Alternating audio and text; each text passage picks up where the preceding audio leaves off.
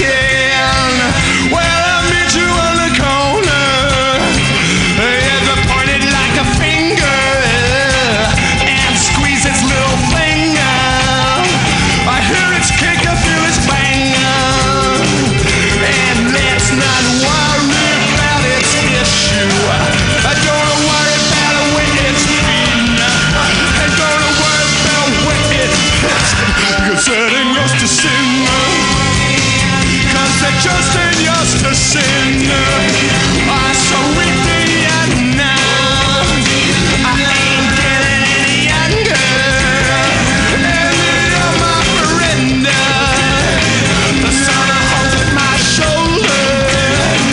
And I don't intend to. Hey, it's been Bug Out Square. Thanks, contributors. Thanks, listeners. We'll see you next week. Have a good Thanksgiving. Be as good as you can be. Be as patient as you can be. Be as tolerant as you can be. And just love. Just love. I'm down here for your soul.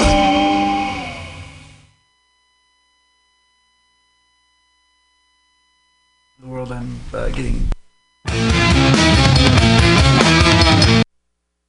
But if you can't make it to Mutiny Radio, well, don't even worry. Don't fret at all. You can simply download the podcast post-show and giggle in the comfort of anywhere, like your Aspen summer home on the mountain ridge with the kayak feeling. So all you got to do is just go to podcastics.pcrcollective.org/comedy clubhouse, or you can listen live every Friday from 8 to 10 p.m. as your host Pam Benjamin brings you the best comedy from San Francisco and beyond the universe. And what's better than the universe? It's our cash clock.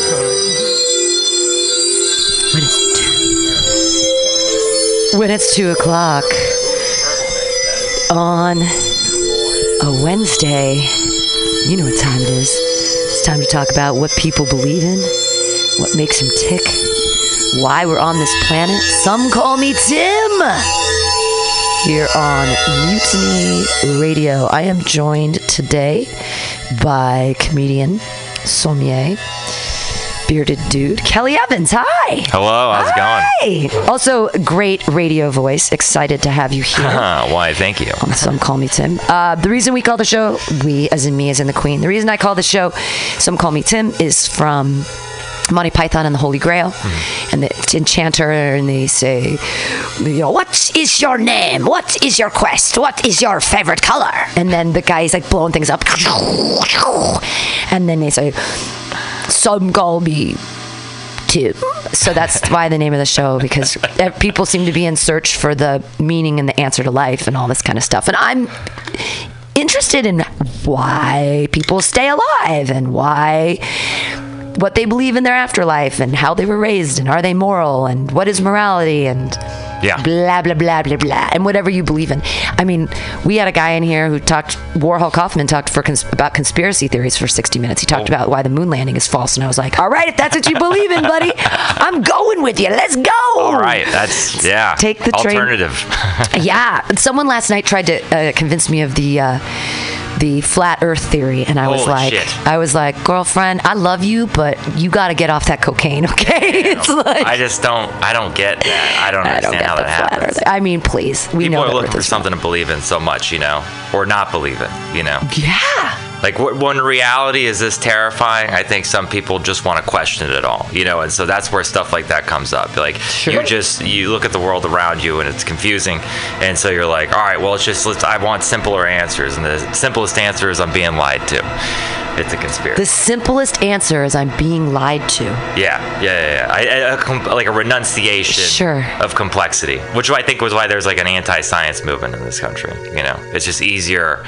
It's like an easier solution to say that, it's flat Earth, and with almost like I don't know, the reasoning behind it is very questionable and kind of simplistic, versus facing the reality that science is complicated, that scientists don't really know everything, and that part of science is experimenting and finding out new things that are maybe somewhat frightening, like the atomic bomb or things like that. Well, things fall at 9.8 meters per second squared, and we call it gravity, but why? It's like because we're tilted on this axis at this certain degree, and we're spinning this one direction as this going around this other thing, like that there's the concept of like orbital science and mass, and it's all very heady stuff, but people have figured it out, and I guess they figured it out. Maybe we're all just lying to each other. We're like, I think I figured it out.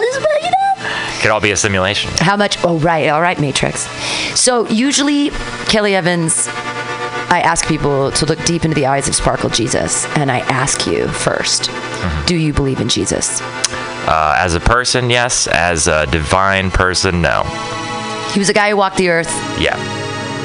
He's a guy that was there who had, maybe some strong philosophical ideas at a time when there were two very potent power structures between the Hebrew organized religion and the Roman military. And interesting. He was a pacifist. He brought out new ideas about we should all get along. The poor man is king.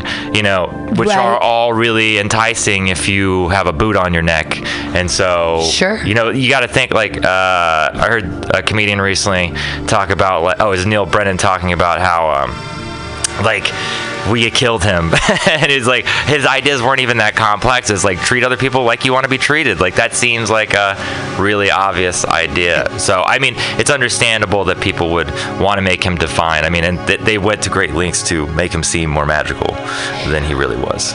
The Romans at the time, they were really brutal. Crucifixion is a horrible way to die. Not just because and a lot of people are confused. They're like, well, they put the nails in Jesus' hands and feet and then they hung him on a cross. That wasn't the stuff that kills you in crucifixion. You suffocate because of the way that you're hanged. They even give you a little foothold so that you can sort of be alive for a little bit until you're not strong enough and you give up, and then you asphyxiate. Your lungs collapse on itself, and that you take a breath and then you let it out and you can't take in another breath. Yeah.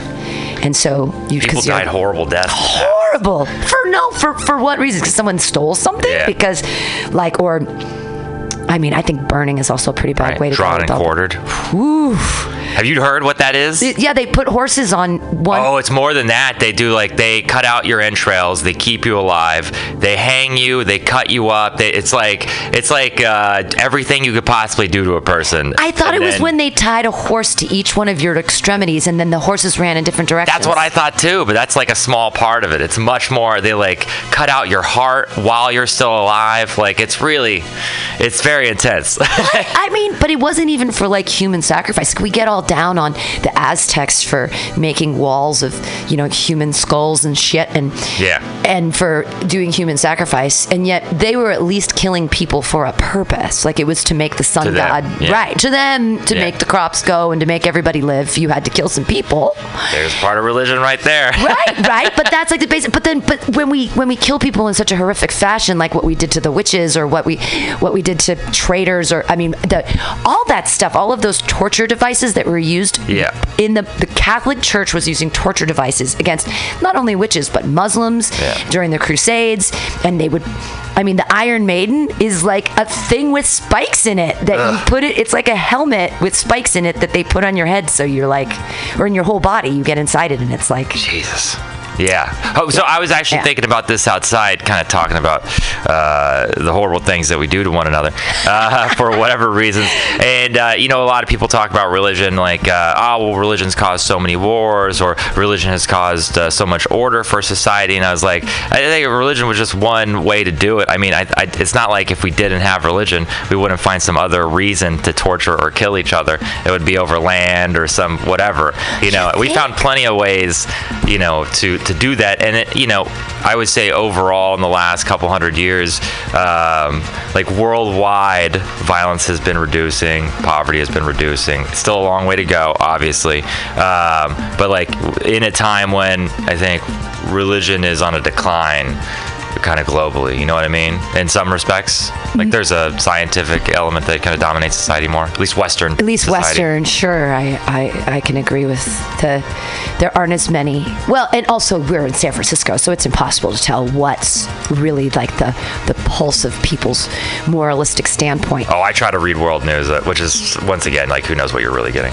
Well, and when you have a moralistic standpoint, it's where are you coming from? And for me, I try to keep it deeply personal, but a lot of times it somehow gets extended into something somebody else is doing is evil. But is it really any of your business? Like, why are we calling out it's the biblical thing of why take the plank out of your own eye before you remove the speck of your brother's eye. You know, you're like, I'm gonna get the, hey, you got something over there on your face, and it's like you got this huge thing in your face. Yeah. I mean, I think that's a theme you see is, those who live in glass houses shouldn't cast stones.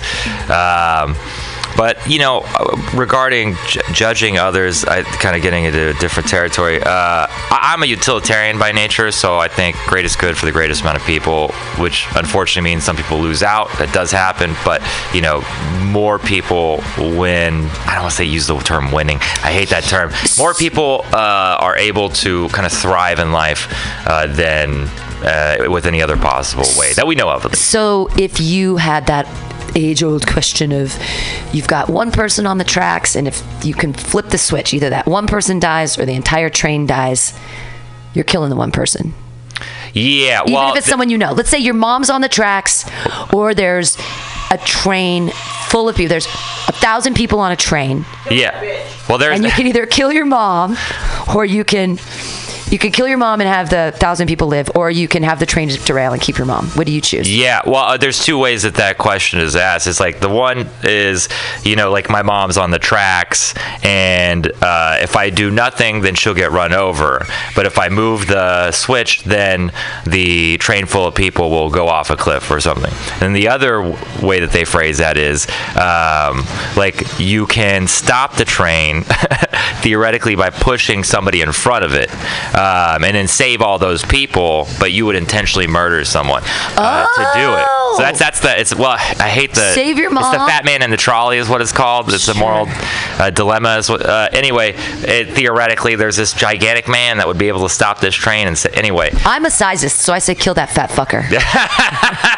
I would. As far as if my mom's on the tracks, I love you, mom, but I got it's a hard decision to make. It's for the 1,000 people. But 1,000 people is a lot of people that die just for one. I would make that sacrifice myself. If I'm on the tracks, I would not expect anybody to save my life and dispel of another 1,000 individuals. Even maybe 5 more people. Maybe that's the most moralistic answer to the story: is push your mom out of the way and have yourself die. The sacrifice. That's what Jesus would do. There you go. And then he'd turn the other cheek. He'd resurrect and he'd do it again. I don't have that ability. No, though. I don't do it. Or maybe we do. Who knows? Only one way to find out, right? Right. Like the afterlife is. That collectively we all sort of, and we don't all sort of want to believe in an afterlife. There's so many different religions that choose, different scenarios for what happens after our earthly demise. And I don't fucking understand. I don't know what happens to. Consciousness is weird because I sleep a lot. And I'm unconscious, and I'm drunk a lot. Oh, but my body's still awake and going when I'm drunk. I just don't. My brain's not creating memories. So where did I go? Well, was I there? Right. This is an interesting idea. I think about this a lot because I'm honest. To be honest, I'm terrified of death at this point. I'm getting more comfortable with it as I get a little bit older. But I'm just and it's not so much being dead. It's like the transition that scares me. Right. And then where is the line? If I get hit by a car and then I lose a good portion of brain functioning, am I still me? What happens to me? What is that? And then so I would consider myself a deist probably. I believe that there's some sort of creative force in the universe, but there's no possible way we could ever understand it, or if there is an intention. Intention is something that we assign to will, which I just don't know if that's really applicable in this situation. Anyway, so intelligent design. You believe in intelligent design. You think that there's something out there that is created the cogs that make the wheels turn. I believe in evolution. I believe in science. I believe in the Big Bang. But I believe that there's some sort of force behind that, But what that is, I have no idea. So a giant black hole. Yeah, could be that. Yeah, could be that. Could be. The thing is, there is so much that we don't understand about the world around us, physical reality. We have a sliver of perception of what's really going on, and to think that we could understand like the forces behind that are at work, it just makes no sense. Now, when people assign will to that is like that's what you want. Sure. Which, people use that for different reasons. Some of them are productive, I guess. Well, that makes me think about projecting your own will. That's like Satanism kind of stuff, like whatever you believe is real, and anything you create, like selfishness is the ultimate goal, because you ultimately have to serve yourself, and rather than the group of the whole. Do you find yourself in your life thinking about service and thinking about helping other people, or do you feel more like you're taking care of yourself and that's it, that's all you need?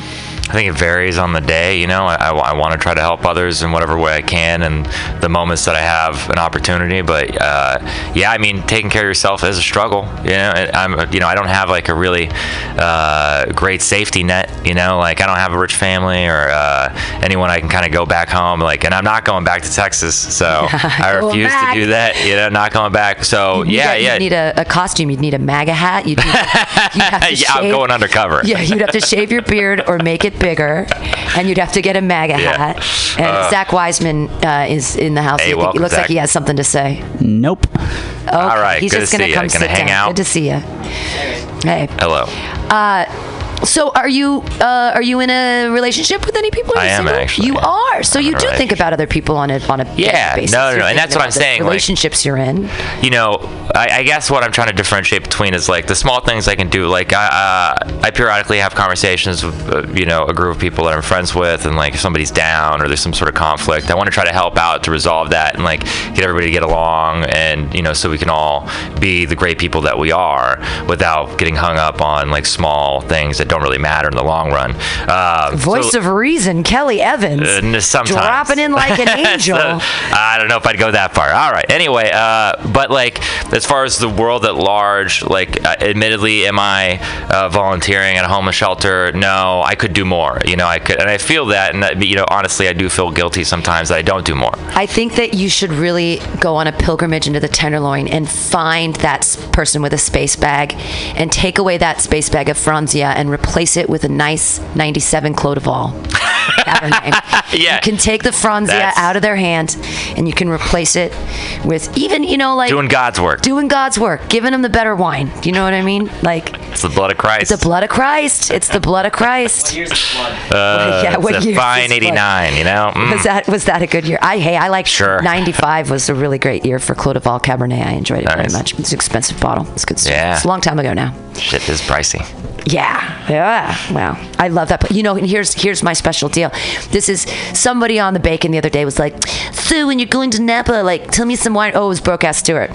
Tell me some wineries that you like really like to go to in Napa. And I said, the downtown Napa Safeway. That's exactly where you fucking go. Every time I go to Napa, I don't actually go wine tasting anymore because I went to Clodoval a long time ago, and I had 2 free. One of our buddies had passes from something. And so they were like $50. It's like $50 to taste there now, right? And then they give you like a discount on your bottle of wine or whatever. But it was a $52 bottle of Cabernet. And then we went to Safeway, and the same exact bottle, same exact vintage was $32. And if you bought 6 bottles of any wine, you got 20% off. So you could logistically fuck the wineries, go to the Safeway in the middle of Napa, and right next door is the Bevmo, and you can actually have a fun time. It's actually a fun afternoon because not only do both places have wine tastings, they have extensive selections, and then you can compare prices from store to store and actually get the better deal. Yeah. And it's great stuff. Okay, I'm sorry. No, good. I just want to add something to this because this is something I do as a career or as a job, whatever you want to look at it as. I think it's like Napa. God, Napa is like such a weird microcosm of a very large world of wine, and I don't want people to think it represents like how most wine is produced, because like most wine in the world, you go to like some small producer, it's their house, it's like what their family's been doing for a long time. They're kind of scraping by. They're not making tons of money. They're down to earth people. They'll invite you in. They'll feed you some charcuterie. They'll pour some awesome wine that's like whatever they have around, and that's how it's not bougie. It's not like kind of ridiculous. I think they're just been so much money infused into Napa that it's like now the only people who have wineries or can buy wineries there now are like CEOs of Doritos or like former tech millionaires, and so you get that in there, and then money changes a lot of things. Sonoma's a little better depending on where you go, especially if you get out to the coast. Like there are good people out there. That's why I don't really like pursue the career with that much force anymore, is because it's like I just don't want to wade through all the kind of ridiculous, myopic, like uber rich people that like that's all that they're just kind of like, oh, Oakland is scary. Why would you go there? Right. Well, Dry Creek Valley I always enjoyed very much, and Healdsburg, kind of the northern Sonoma-y areas. Yeah. Why? What? I almost got into selling wine in my early 30s, being a wine merchant for a large distributor. What made you go? And I love fucking wine, but what made you go like, yeah, this is what I want to do. I want to be a sommelier. I've been the type of person that takes a little bit of backstory. The type of person who've like I've floated around between a lot of things, like what do I want to do? Like in college, of course, like a lot of people, I've pursued a lot of different interests. I was originally working towards a degree in political science and history, and wanted to make money someday. So you dumped that shit. Yeah. Wow. Some people actually are idealists, or at least I was an idealist at the time. I know. He booed at me. You got a boo. I got a boo. But like I was insane. I was really like, if you talked to me, like you would have been like, you are way too intense. Like you got to calm down a bit, because I was about history and politics and about civil and, like, rights, changing the world, and like that. The economic structure is not fair to people, having grown up in a household that struggled with debt especially, and then buying food and whatever. It's a personal thing for me, and so I felt like as an intelligent person, it was my responsibility to sacrifice my own happiness in order to help others. But that's very Jesus-like. Yeah, it's a bit extreme at the time. You can't. That's so nice. You were trying to save everybody. But you can't sustain that because I wasn't happy, and I was popping Vicodins like Tic Tacs, and so I had a problem. You were giving so much of yourself that you weren't giving yourself anything. Exactly. I crashed and burned, and then I went back to the restaurant industry because I've worked in and out of the restaurant industry since I was 18. And I just after kind of basically hitting rock bottom and dissolving my identity, I was rebuilding that. I kind of stumbled into it, and you have to back up. What happened there? What is rock bottom for you? It was the Vicodin? Was the opiates? It went way further than that. I won't get into too much detail, but let's just say I burned through $10,000 in about 6 months. That's a lot of my student loan money that I took out. Wow. I had a falling out with some friends that kind of basically in between that and But it was drugs. It wasn't gambling or something like that. No, it was drugs. It was drugs. Yeah. Because you were trying to escape from something? Yeah, I would say, like a lot of people, I think that's the case. I just wanted to feel good. I think, especially with opiates, it started as I have anxiety problems, and it started as the one thing I was like, oh, wow, that just, I'm not anxious at all. I'm comfortable. I can talk to people. I'm friendly. I'm fun. Just things are popping off the top of my head, like I should be able to do when I can, ease my uptightness. And then because of what was happening in my life and realizing that I didn't want to pursue this career in politics, I didn't like the people that I was quote unquote friends with. I realized that they weren't really going to have my back, and then a longtime friend kind of betrayed me for a girl that I dated in high school, high school love story, whatever. You're just a drama magnet. I know. Yeah, well, that's I guess my personality. I am an Aries. Oh, okay. So, I don't know what that means. So just everything kind of clicked in at the same point, and I just went off the deep end, and I had a couple people that I used to work with who were kind of in that world, and so I went very, very deep, and went to jail very briefly. Really? Yeah, I got deferred education, luckily enough. I still have an arrest on my record, but I can get it expunged. I'm telling a lot right now. Yeah, you are. Hey, I've been arrested. Ain't no shame in the game. No, I had a DUI. there's all kinds of things happen. But I still had, it took like another year before I really my mom had a brain aneurysm, and I realized like I may have to be responsible. I have a little sister too, so I was like, I maybe have to be responsible for another person.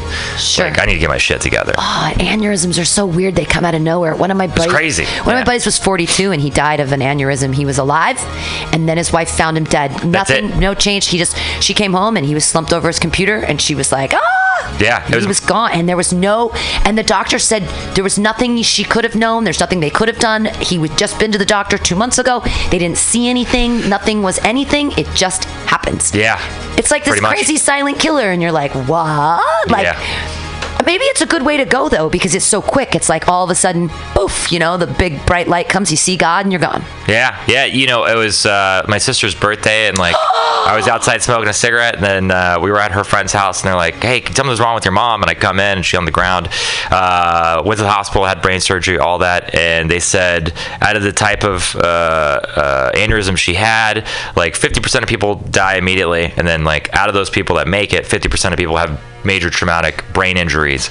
Because a brain aneurysm is another word for a stroke? Yeah, well, it's similar. It's a brain bleed, essentially. So you get blood on your brain, which you're not supposed to have, and then that causes you to, it basically shuts a bunch of shit down. So, which can vary depending on where it happens in your brain. But yeah, whereas a stroke is a blockage, so you're not getting oxygen to that portion of the brain. So that's why it's easier. More people survive strokes typically than aneurysms. I don't know exact numbers on that, but I'm not a doctor. Right, because of the weird blood seeping through all your little cranial bits. Yeah. Anyway, but so that kind of forced me into a perspective where I was like, all right, I'm an adult. I need to act like an adult. I need to get my shit together, and I'm hurting everyone else around me. So I got clean. I started working at a restaurant. Did you use Jesus to get clean? No. Not at all. What about 12-step program? Do not like the 12-step AA? programs. No, you were like, fuck it. No higher power. Fuck the higher power. I can do this on my own. I mean, this is me problem. I'm not submitting to a higher power. I'm not going to say I'm powerless to drugs. I'm going to say I do have power against drugs, and I'm going to make choices to not do them anymore. That's a big part of it. It's kind of like the opposite of AA. Yeah, that's a big part of AA that bothered me in NA was that you have to it's a submission. Yeah, that's the very first step is you have to admit that you're powerless over the drug has power over you, and you are a powerless human being, and choose one. Exactly. I think your power ranges depending on the day of the week. I think some days you are in control and some days you're not, and it's your job to be aware when you're slipping and then just do whatever you can to prevent you from making the wrong decision in that moment.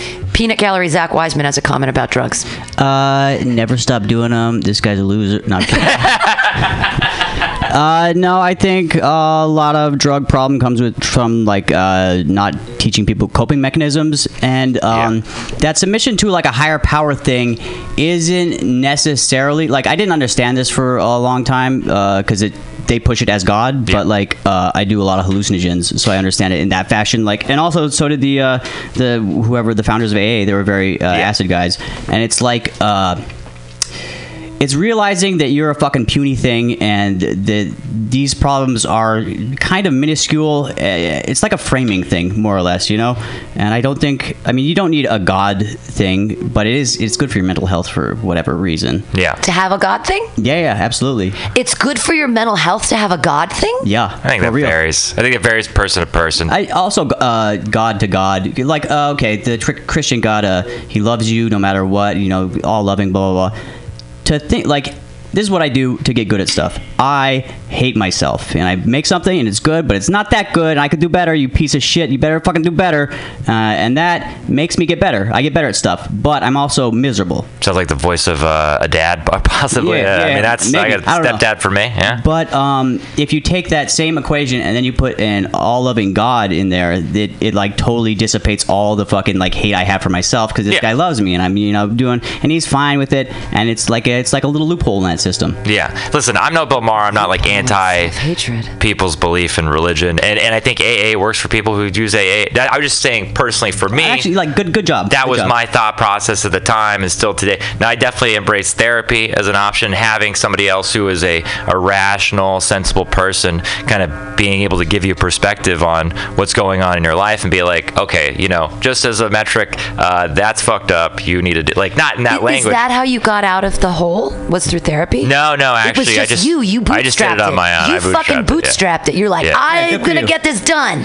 Yeah. That's insane. But I don't know if You that's should write a necessarily book. the best way to do it. You know, like, But it worked for you. like I want to take therapy now, but it's every time I've tried to go to a therapist, I've always been very dissatisfied with the results. Like I went to a therapist in college and she just like stared at me vacantly. I went to like a child therapist after my grandmother died. It was like kind of like, oh, everything's going to be all right. I was like, I never really, like I went to a couple therapists since then, and it's just like, it never clicked. But the thing is, like, rather than give up on it, I just need to find the right person. Sure, you know? sure. I think a lot of therapists like voyeurs or just like too supportive, which doesn't help. You know, Yeah. If you're all everything's good, then why am I fucking here? Yeah, why? Yeah, Yeah, why am I exactly. giving you $175 an hour if everything is great? Yeah, I don't want it's okay. I want like, okay, here, yeah, you have a problem, but you know, let's talk about it, and here's like a constructive way to look at the world. Yeah. You know? So wine good, opiates bad. How much wine do you say you drink?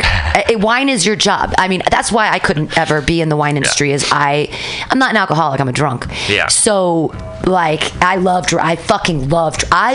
I love day drinking. Yeah. I love drinking for 14 hours at a time. I love it when I can start in the morning at like 11 with some whiskey and coffee, and I just kind of go whiskey and water, and then I start to beer, and then when the sun goes down, I don't drink any more whiskey, and I can drink all day long.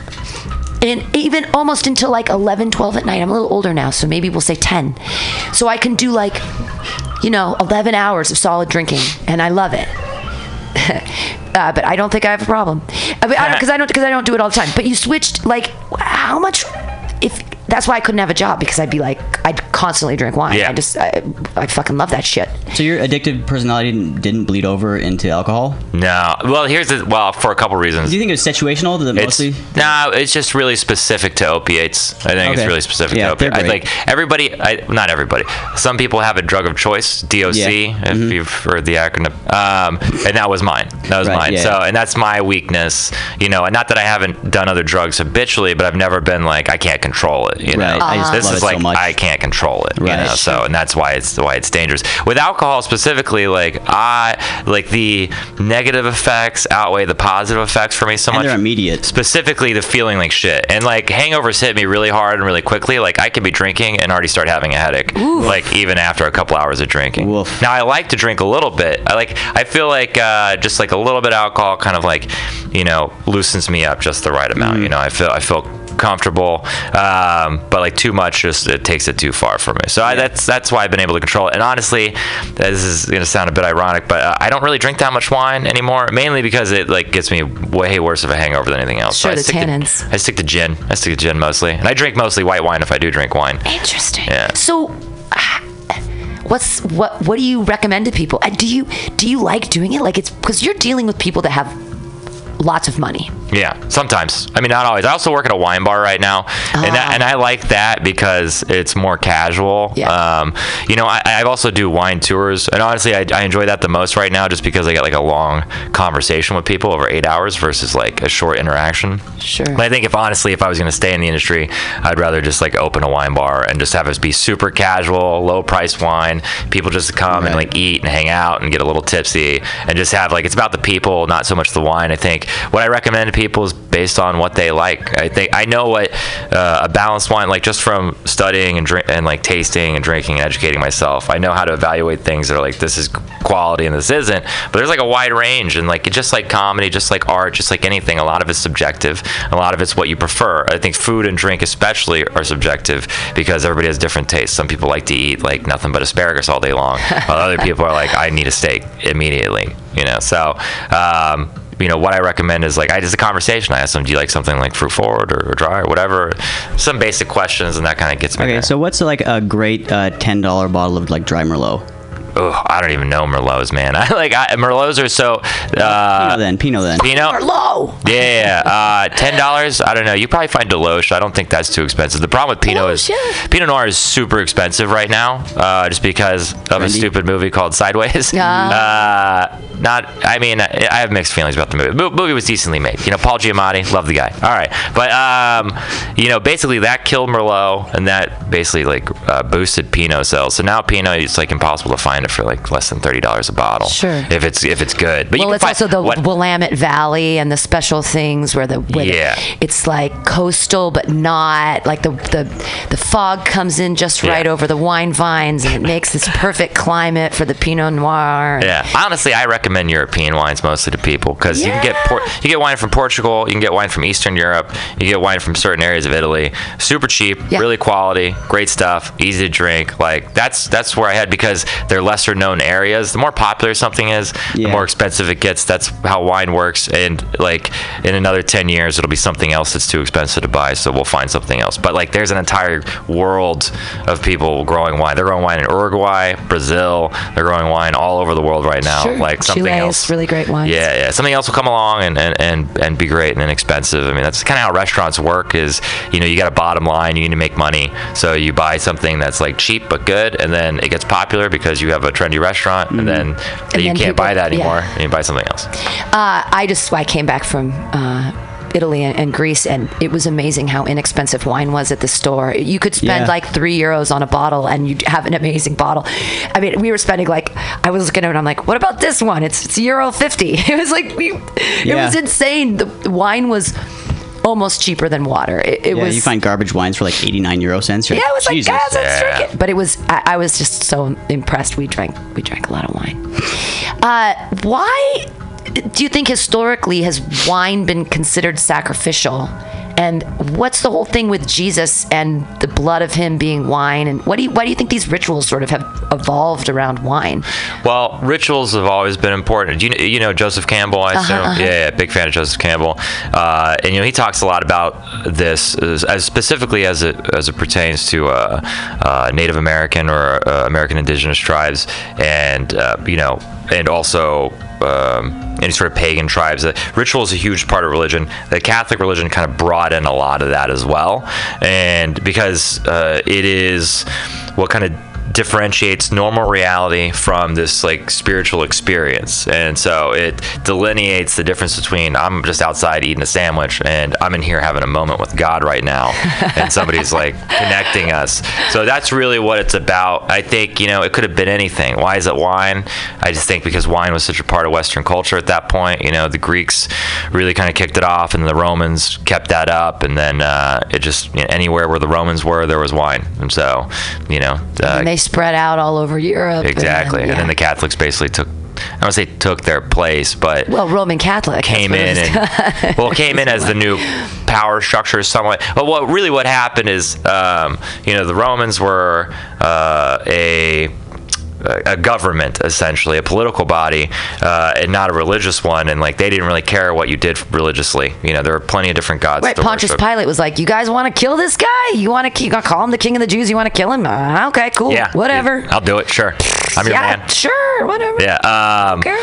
Whereas, what was I saying? Oh yeah. So where the Catholics came in and they had divine authority, but there was still like different governmental bodies. I mean, not at first, but by the time you get to like that 1000 AD, 1066, the Battle of Hastings, and like the Catholic Church is spread out enough, the kings are really controlling that area, working with them. But there were times when they went against the Catholic Church. They had a great schism. You had the false pope. Well, the one guy wanted to get a divorce from his wife, the king, and he was like, "Fuck your church! Yeah. I'm gonna get a divorce. We're gonna call it a new church.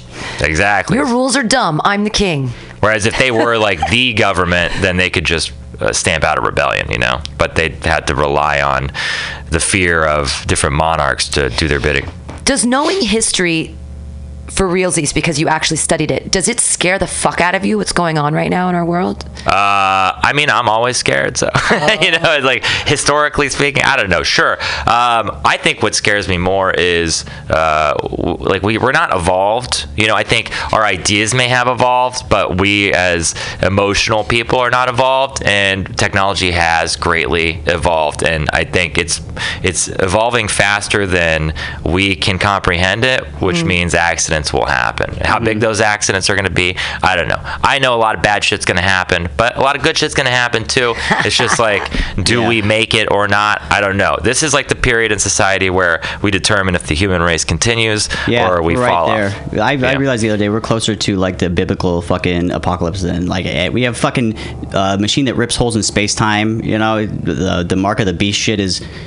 I was watching a video, and so Facebook hired one of their lead tech people is like a former DARPA operative, whatever. Yeah. And they said the brain chip is going to be out by 2020. It's like within a year they're going to be brain chipping people. Brain chipping? Brain chip. What does that mean? Talking about like neural lace, like what Elon Musk was talking about. It's like amping up your ability to process cyborg information. The future basically. There's a few different theories as far as like where we go. Do we merge with technology? Does technology supplant us?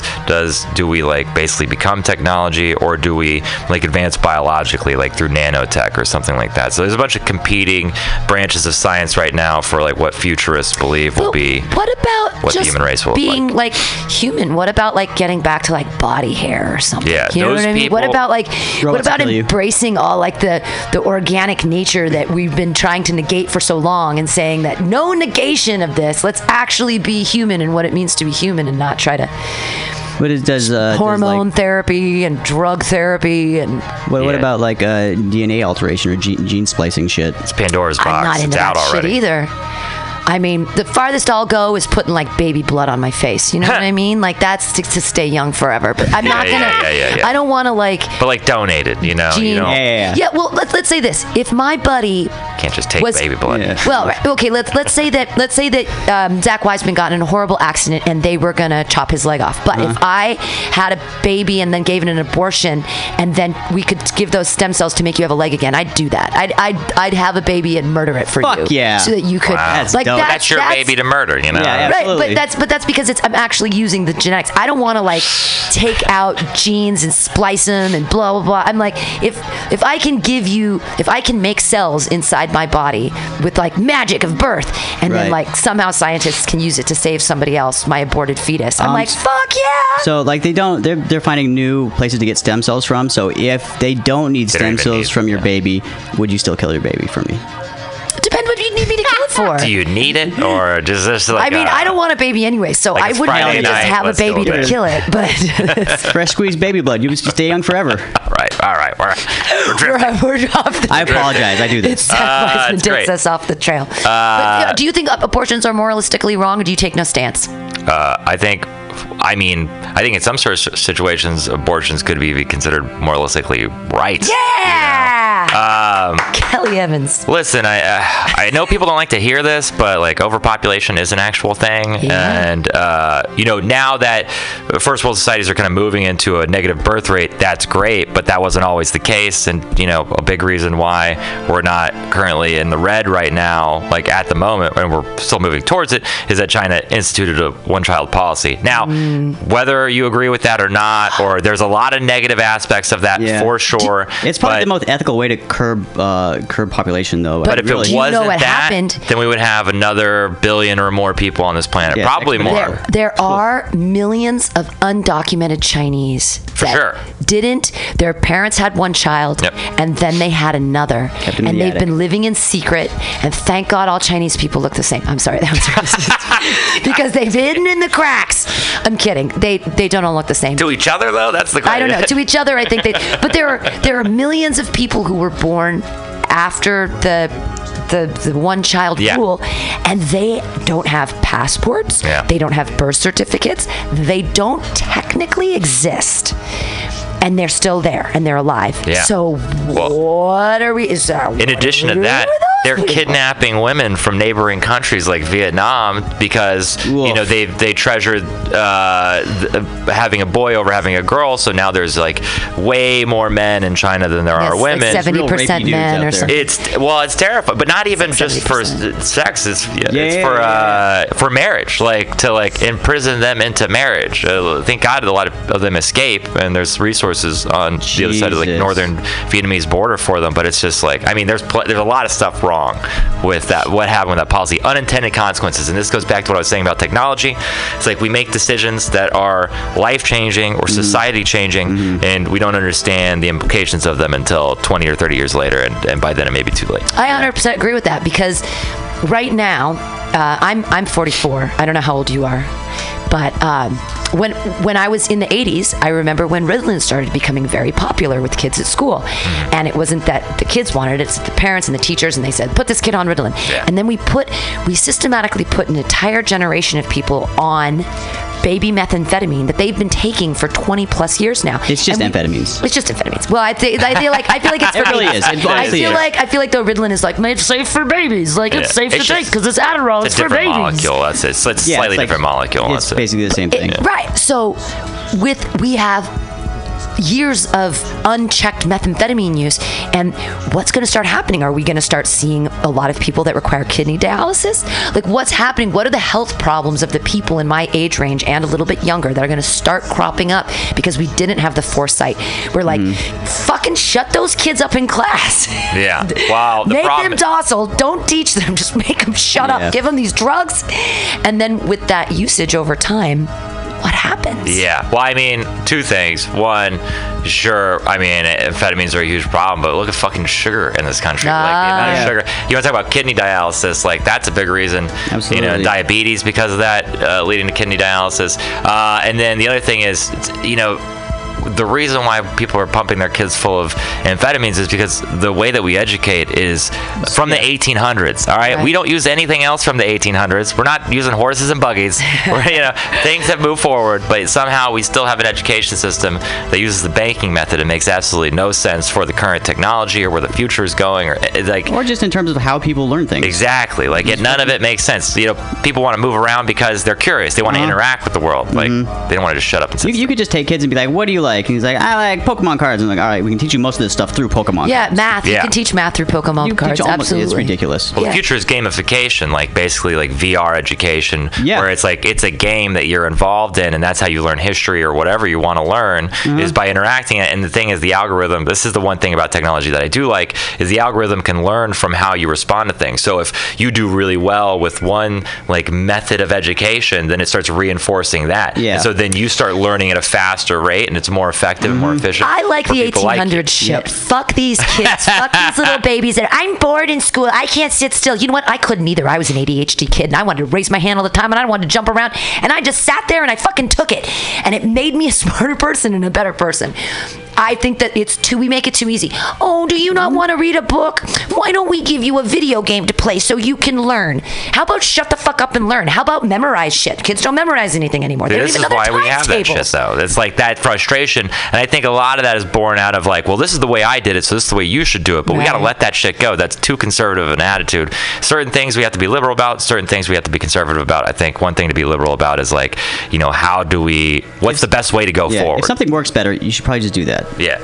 And like, and I think if kids can't sit still and they did, you know, like maybe there's a reason for that. Yeah. I think that the thing is, and I found this with because I used to manage a restaurant, and the thing you learn is like when you have to make decisions for other people is like sometimes you're wrong, you know, and you got to let that shit go real quick. And the thing is, if you hold on to it too much, everybody thinks you're an asshole, and you probably are an asshole because you don't want to listen to other people's thoughts or opinions or try something that might actually work. You're right all the time. I mean, it's hard to be right all the time. Yeah, and you can't die on every hill. You know what I mean? Like if people are gonna, you can't die on every hill. You got to choose your battles. Yeah. Sorry, I didn't mean to yell. No. Yelling is great. Absolutely. I constantly. I have a rant on every show. It isn't a show unless I rant about something. Nice. So do you feel like you're balanced now? You feel like all the addiction is behind you. The future is now. Everything's going to be okay for Kelly Evans. I don't know if I go that far. I don't think the addiction is ever behind you. I think it's always there. I think the one thing AA does have is like,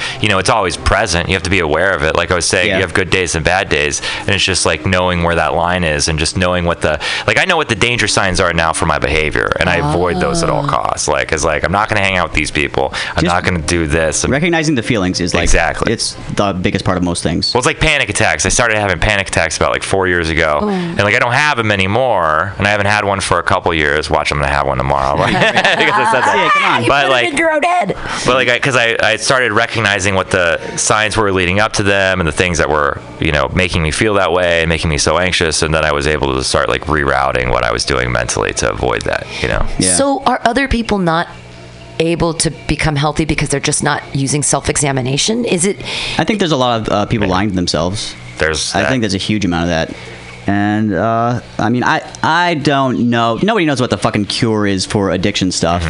But I was a drunk for like a good number of years. Like most of my life, I've been a fucking drunk.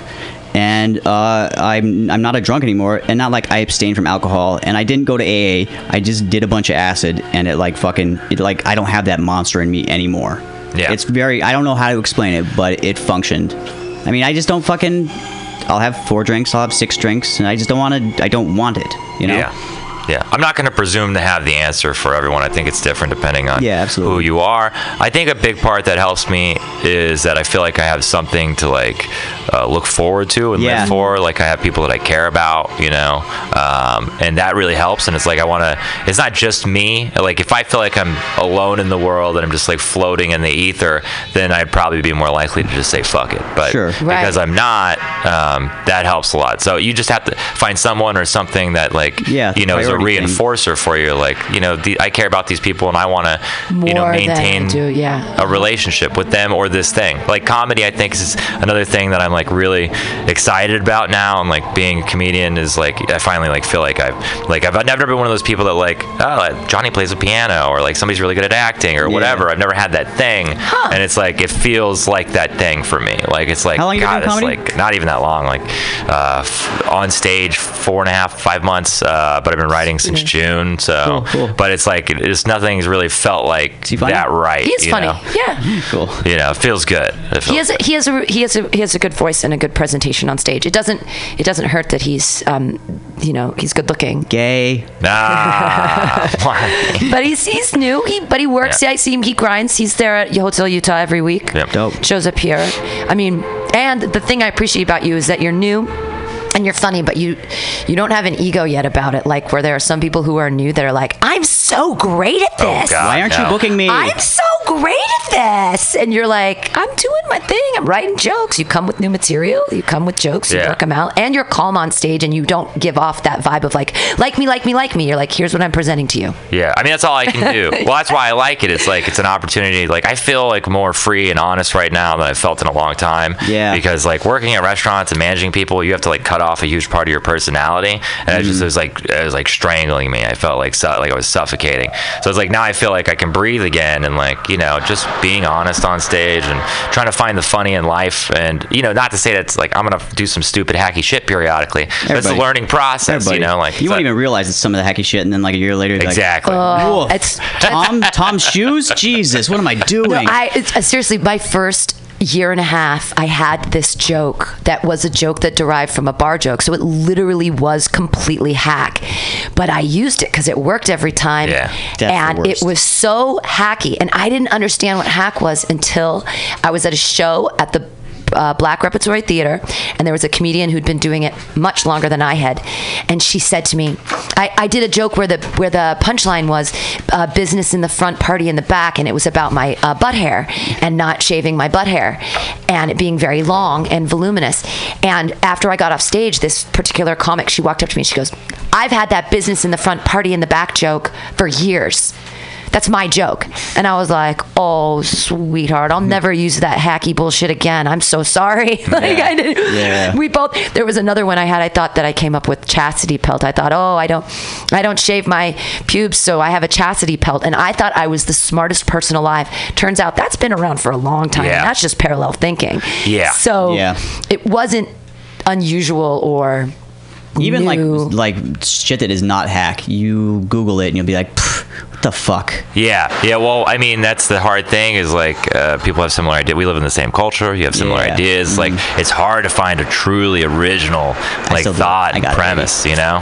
Yeah, it's true. So that's why I think what I like to do and what I really enjoy is just like keep writing, coming up with new stuff, refining stuff, just playing with it, and then like just if it doesn't work, don't do it. That's the actual work, and I think maybe because you're of a different generation where you do put in the work, as opposed to I'm going to do tons and tons of stage time with no plan, and every word that drips from my honeyed lips is gorgeous. I'm going to record everything. I'm going to record everything, and never listen to it again. But I don't write anything down because everything is in the moment, because everything I think is hilarious.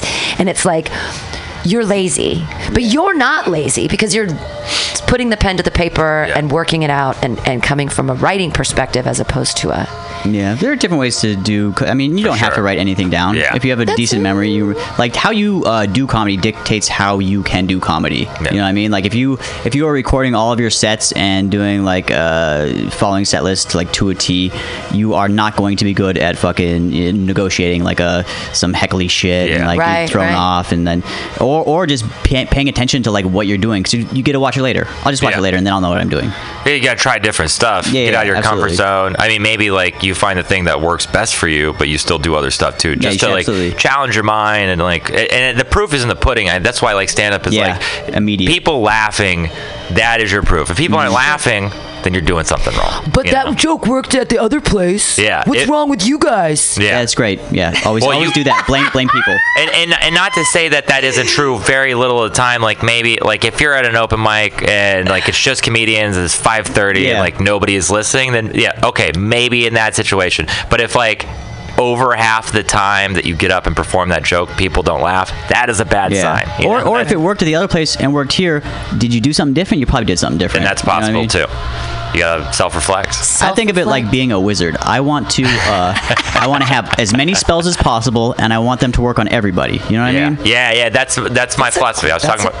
That's a great like. Well, I was thinking about this is like I think the best comedians layer their jokes. They have, because who's your audience? You have the drunks, people who are really high. You have the sophisticated people. You have people who don't drink. So you have a variety of people, and you want to try to capture everybody, right? So it's like you have the little stuff for the drunks to laugh at, and that's really kind of captures in the moment. You have the bigger picture stuff for the people who want to think about it. Then you have really overarching like threads that connect everything together. And just like the way like in jokes, I want to give pause long enough for the people who are smart to get it before I say it, so they're like satisfied with that. But then I'm going to say it for everybody who doesn't get it, and I'm going to say it in a funny voice. Yeah, so everybody's happy. Yeah, that's just what I think now, though. That could probably change over time. It's a wolf. That's not even a wolf. So I love Zach's jokes. Hey, we're gonna wrap up here because we have a band coming in next. But where are you performing next? What's going on with you? I have a show at I'm doing Delirium for Warhol's birthday. Awesome. March 11th. I'm on that too. All right, hell yeah. Hell yeah. Have a good time.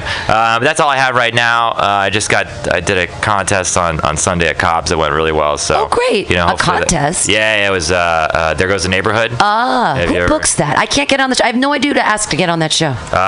Jimmy Earl. I hope he doesn't hate me for throwing that out there. Is it a bringer show? It is a bringer show. Oh, I've never done a bringer show. Yeah, I don't have any friends. No one will come for me. Yeah, that's the thing. Well, I think, not to say that I'm not funny, but I think they also saw that I have a lot of people that I know outside of comedy, so like I could probably bring a lot of people, which I did, I wouldn't do bringer shows all the time, but I'm new. I mean, I want to get my name out there. I want an audience. I want people to laugh and to show people that I'm funny, so I'll take what opportunities I can at this point. Hell yeah. I don't think like I could be, at this point I shouldn't be snobbish about where I perform. It's like I just want to get on stage and try different stuff for the different types of people and like see what's out there. You got to see the world before you decide which part of it you want to exist in. Well, let's book you for late March, early April on a Fantastics. Oh, awesome. So that you have something else coming up that you can look forward to. We'll get that done in the interim. We have a band coming up next. I was at an amazing show at Bottom of the Hill. It was an afternoon show. If you ever hear that Subliminal SF is doing a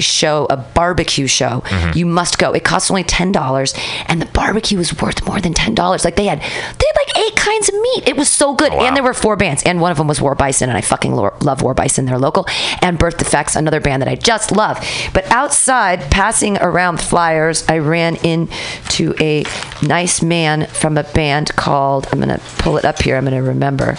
It's like the somethings. Where is it? I don't see the thing, and I'm looking for it now. I sound dumb. They're going to be in here in a second, and then we'll know what the band name is, because I am a terrible host. But it's not fair. I've been burning the candle at You're an both ends. amazing host. Oh, thanks. I've been trying to get people to come to the Mutiny Radio Comedy Festival coming up March 1st through 5th. It's only a week away. The band is called These Bastards. These bastards are going to come in next and talk to me on Some Call Me Tim.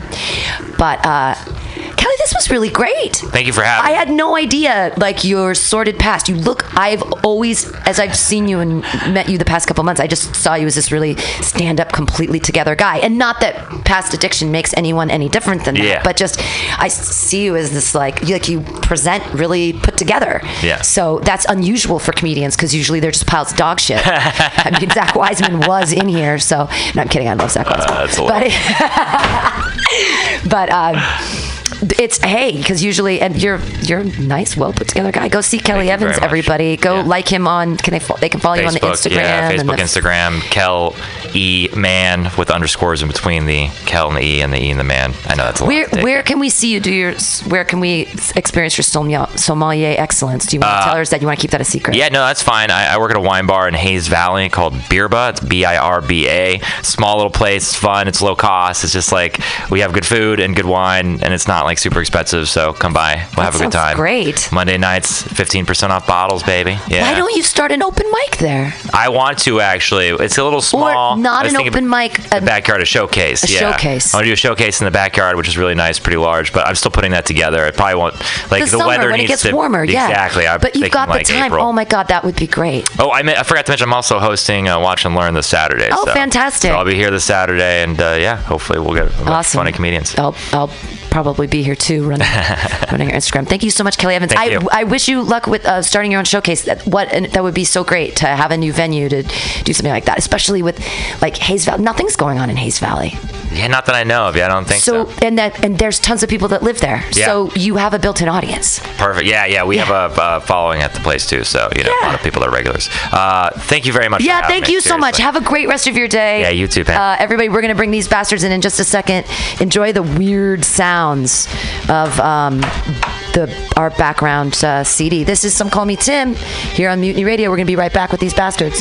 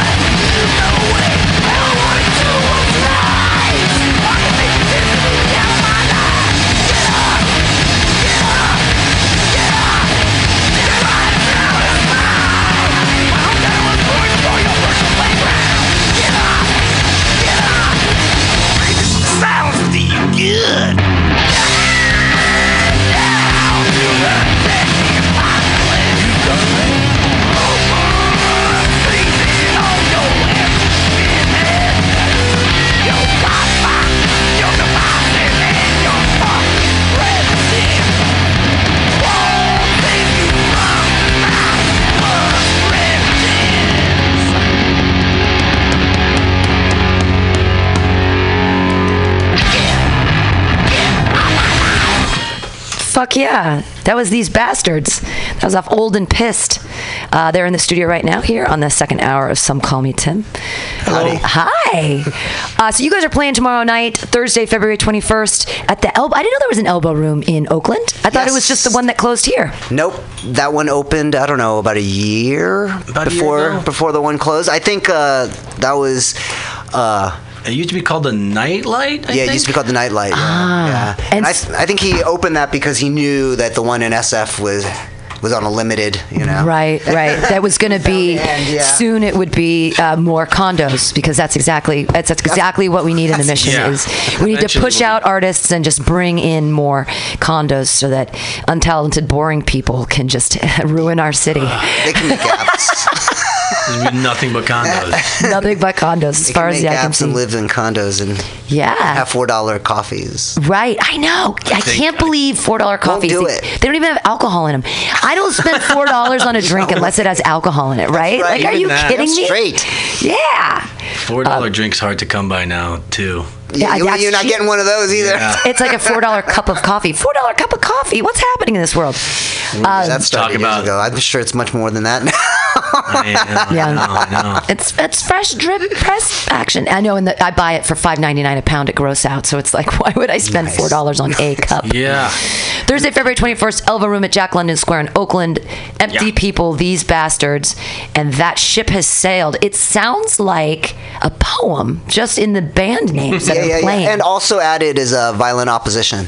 Unfortunately, Invertebrate was on the bill, but this week let us know that they couldn't do it, and so we did a mad scramble and found a great band called Violent Opposition, friends of ours. They rock. Yeah. And they will fucking bring it. Yep. Oh, excuse me. No, I think you can swear. You can say fucking. You can fucking fuck swear the whole time. You can say fuck the police for a whole hour if you want. I don't care. You can the last time. Maybe. We were on last time we were on the radio. I guess was like radio, so we couldn't. Right. Yeah. Watch our language. Exactly, and they put it on a delay too, so that people can't. So they can beep us. Yeah. So how long has These Bastards been together as a band? Year and a half? That's not that long. Maybe. Not that long. No. I mean, we kind of were figuring things out for a while, but like actively, like a year? About a year, yeah. Actively about a year, yeah. Just a little over a year. I think we found our singer last February, I believe. Oh, okay, yeah. Sounds about right. And were you all in different bands, and this was a side project that then everyone said, this is the project? Or how did that all shake down? Actually, Alex and I were in a band briefly. How long ago was that? A couple of years ago. I don't even remember. It was a band called Fastbender, and we were together for about a little under a year. Yeah, we only played 2 shows, made a demo, and then it just kind of fizzled died of the lack of its own momentum. And then we were all doing other things, and the band I was in before this with the drummer, our drummer Tommy that we have now, just kind of wasn't working out. And one day Tommy and I were like, we should ask Alex if he wants to do a new thing and just try something else. And he did. And I thought I asked you. Did you ask me? I don't think. It might have been one of those like serendipitous things where Tommy and I were talking about it, and then you were like, "Hey, we should do something." And then you said, "Well, I got a drummer. Yeah. We could just, we just finished this other band." I think that might have been it all kind of came together. And then you found the singer, who's a friend of the drummer. And then we just like. And I also knew. Yeah. There's a weird thing with the drummer and the singer. I actually knew both of them, but I didn't know that I knew them. Yeah. Until I saw them again. And you guys are crazy you guys are like thrash metal. Would you consider yourself thrash metal? What would you call yourself? I mean, I usually say hardcore just because it's all encompassing and you don't have to, I don't know, covers a lot of ground. There's elements of a lot of stuff, but you know? I'd call us like hardcore, fastcore. I mean, there's elements of everything, everything that's heavy. We like all sorts of heavy stuff. Everything, but we don't really do any like slow stoner type stuff. No stoner rock. Stuff. We don't really do that, but we definitely do more high energy kind of stuff, I think, We almost did some psyche stuff. But then it got 86'd. It did. As a group, you were like, it's not heavy enough. Well, Come on. It was just, I don't know. Maybe it didn't feel right. It wasn't feeling right. What are your influences? It sounds like you guys are all over the map. That's anything heavy. What would you say you're like the things, and maybe not even your influences, stuff you like to listen to outside your own band? I mean, Well, that's definitely something different than what this band would be about. I mean, Yeah. I think we all have varied tastes all across the board. Because you love ABBA, and that has nothing to do with it. Well, I mean, my favorite band is actually my favorite bands are They Might Be Giants and Devo. It's so cool. The sun is a mass of incandescent gas, a molecular burning furnace. Yeah, with don't get me tons of started. hydrogen and helium that are heated to millions of degrees. Yep. I love They Might Be Giants. That was that's one of the awesome. first bands that I ever connected with because I'm old. Nickelodeon had just started in the day. I'm 44. Welcome to the club. Oh yeah. Yeah, so we're in the same kind of age range. I'm 44 years old, and so I was watching. We've got you beat. Oh, you really? You do? Yeah. You guys look young. You look Listen, good Junior. for your age. But remember when They Might Be Giants was on Nickelodeon? It was like they had it wasn't MTV because I wasn't allowed to watch MTV because it was like at that time it was all like girls in bikinis washing cars and like she's my cherry pie, and my parents were like that's hypersexualized and we don't agree with it. And so, but on Nickelodeon they had all of these They Might Be Giants like songs and videos, and they had those cartoon videos. I remember. They were I feel great. like I would like that band. I don't really know them. You would. I don't know. It's hard. His voice is kind of whiny. Their voice, that sound is kind of, but you get used to it. It's like Rush, you know. I It like is. Rush. It's, yeah. I love Rush. I do too. It's hard though when you gotta go to Getty. You go a lot of places. You gotta go to Getty Leland, but you don't have to. You either like to go to Getty Leland or you just don't. Yeah, That's you either get it or It's you're that simple. just like Yeah. They Might Be Giants is similar, and it's I think also Elvis Costello. I always really resonated with him when I was younger. I like Elvis Costello. He's all right. Yeah. I don't have like 100 albums, but Yeah, My Aim Is True is pretty much a classic. I like that guy. So tell me about your. So who's your top three things you like to listen to right now? Oh, geez. Right now, a lot of generally 70s guitar rock. All right. Generally, Frank Zappa. Oh wow! When I- Time signature changes. Yeah. Fuck me. When I think of Alex, I think of Frank Zappa. Recently, in the last couple of weeks, I'm not going to mention that one, but Voivod, recently, just because I've just discovered their new album and really liking it. Keeping it proggy. Yes, keeping it Proggy. So like and Deep sci-fi. Purple. You know, I'm not a Deep Purple fan, actually. They're one of the bands I don't completely dig from that era. Yeah. But I mean, Thin Lizzy, all that, the guitar rock, stuff, Listen to myself. I know the other two guys since they can't be represented today, but they're both big fans of the Dead Milkmen and Mojo Nixon. You guys are all over the map. Yeah, we're all over the place. And then, and how do you take those varied things from your own life and then create this sound together that's very, like, heavy and who's writing the lyrics? Let me start there. That's all Leach. Yeah, our singer Leach. He writes the lyrics. It's a lot of his inspirations are like a lot of occult stuff mixed with like Western philosophy and huge criticism of what's happening in this area. Yeah, I know. Yeah. I love that. You guys are going to be playing with War Bison coming up soon, and I love that song that they sang. That's on their new album. That's all about what 45 is doing, and it's like, don't stop. I love it's like it's I never know what Dwayne's really saying, but I feel I get the feeling in my heart. No, we're super excited to be playing with them. We're doing 2 shows actually with them in March. We're doing a double header. We're going to spend Friday night the 8th up in Sacramento. Oh wow! At the Veterans Hall. Yeah, Fair Oaks actually. Fair Oaks, excuse me. Fair Oaks is a really neat place because they have their town allows roosters to roam free and chickens in the streets. Really? Yes. And so in Fair Oaks, it's so weird. They have some restaurants and they have trees in the back and you can sit outside in these restaurants and the chickens are just allowed to live in the fucking trees. Hell yeah. And like roosters everywhere. Fair Oaks is a weird place. Yeah, y'all got to come down to Fair Oaks and rock with us on the 8th. With the chickens. It's an awesome spot. It's very it is a veterans hall, and where you play is one room, and right next door is a bar. Nice. Yeah, where all the old like VFW hall members are sitting at the bar and drinking. Super fun. Sacto kids rule. They're so fun, and they love music like we do, and we have a good time every time we go up there. So we're happy War Bison's coming with us. Yeah. And then the next night, it's their record release show at Parkside, and we were lucky enough to be invited to play there. Yeah, War Bison record release. Yep. with Cold Claw and Grosero. Yep. And there was March 9th. rumors from one of the members in War Bison that they're going to be playing a new song, which they felt was their most hardcore song yet. Okay. Let's see what happens. And they do a lot like of a time. challenge. They do a lot of time signature changes as well. That's one of the things that when you mentioned Zappa, I'm like, it's hard to do I don't understand sometimes bands. See, I'm a stand-up comedian, so for me, it's like I have a routine and I practice it, and I'm up on stage by myself, so I can't really fuck up. But you guys are together doing something, all four of you, and that sort of amazes me that you can have drastic changes in where you were going and you stop, and it's like, is it completely memorized? Are you feeling off each other? Like, is it all about the rehearsal?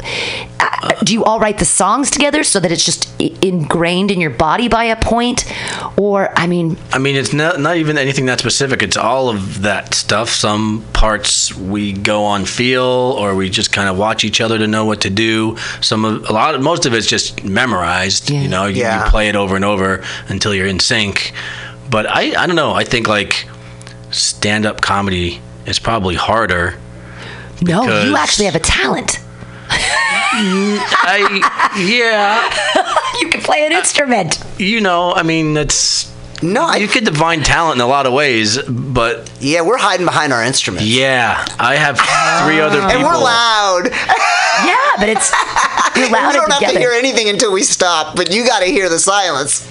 Yeah. That's hard. I don't know how comedians do that. Yeah, you're on an island by yourself. Maybe talent isn't the word, but it definitely takes fortitude to stand up in front of a group of people and just and it's all you. This is like your material.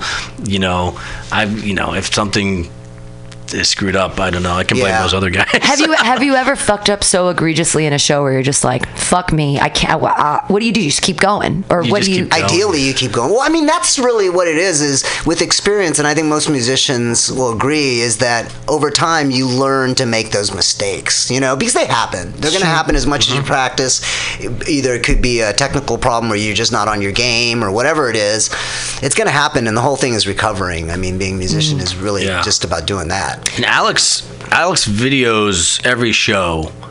So one of the cool things is we get to see what our mistakes look like from the other side.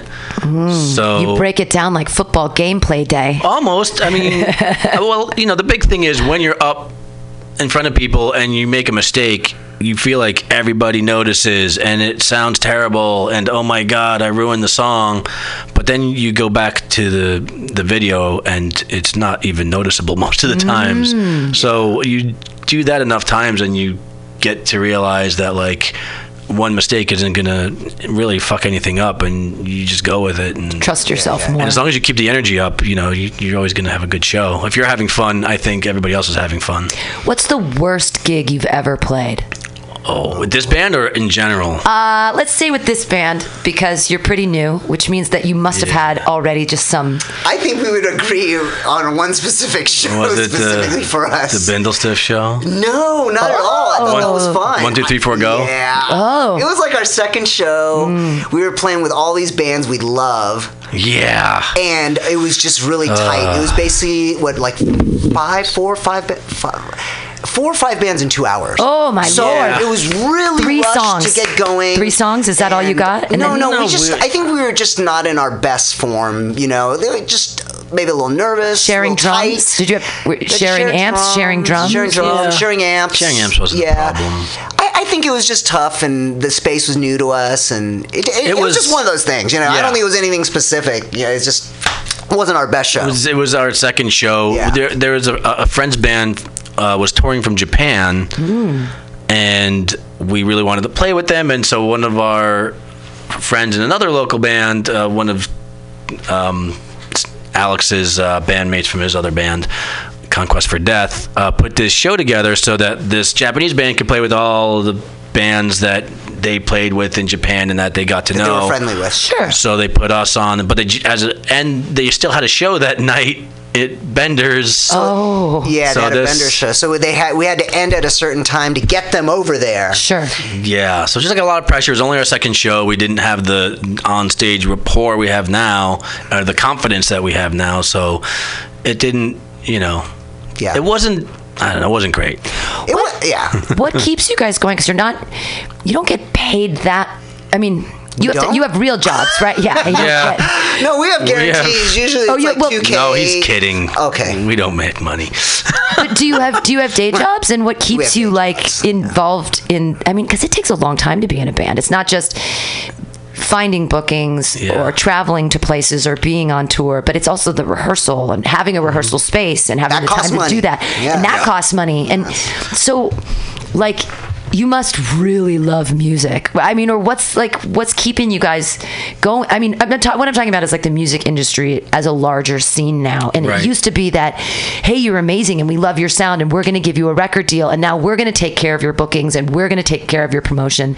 Right. But Yeah. that sort of doesn't exist anymore. It's like everyone's their own maverick and you've got to have your SoundCloud and you sort of book your own shows and Yeah. I mean, we've all been doing that for so long. Like, I think it's just what we do. Yeah, we've been playing punk hardcore bands since, Alex, all of us since the 80s probably. Yeah. And the thing is when I started this, you weren't going to make any money anyway. So I never had that idea at all. Yeah. The thing is, I had already decided the kind of music I was going to do was going to be what I wanted to do regardless. And so it wasn't going to be necessarily a money-making project, right? Yeah. I mean, there's just forms of music where you could possibly have done it then, and it's going to be a lot harder now, obviously. But, you could have. I mean, when metal became the thing, right, gone full metal and maybe got a metal band that was doing pretty well, I don't know. Yeah. But we just do because we love it and we can't help ourselves. Yeah. oh wow. And we Well, love that's the other answer. bands and we love meeting new people and we love meeting people that are excited about music. They're just excited as we are and want to have a fucking good time. It's a weird We're thing here. too, because obviously it'd be awesome to play music for a living, but at the same time, I don't want this to be a job. I don't want it to feel like a job. You know what I mean? This is a release from my job. This is just something we do. The job pays for us to be in a band. Essentially, that's The what it band is the job. Then I don't know. When I first went to college, there was this jazz band that was basically a class. You try out for the band, but you got graded on it, and it was you had units, attendance rules and everything like a regular class. And I hated it. I hated it so much. I didn't want playing music to be a grade. I didn't want it to be a class. I didn't want it to feel like work. It was supposed to be something I enjoyed. And ever since then, that's been my attitude about music. I don't want music to be work. I want it to be the opposite. Work is one thing, music is another, and never the twain shall meet. But what if there was a society where you could do anything you wanted and you didn't have to have a day job? Would you choose? You'd be like, well, music all day long. Yeah, maybe. I don't know. I like the idea. I just don't know how it would really be, to do that. I think part of the reason I love it so much is because I'm always trying to find time for it. Right? Because you're hungry for it. You have to be hungry for it. And so how about if it's every day all the time? I don't know if I would love it as much. I feel like there's still a lot of discovery because there's so much I want to do, but who knows if my passion really goes that far. Yeah. What did you bring here CD wise? I brought one part of the alphabet. I brought a pile of stuff too. It started out with a Japanese band called Vivisec, and then it ended up being a bunch of V's. So I also bought a Violent Opposition CD and a Brazilian thrash band called Violator. Wow. So who's going to be in the States in July down in LA?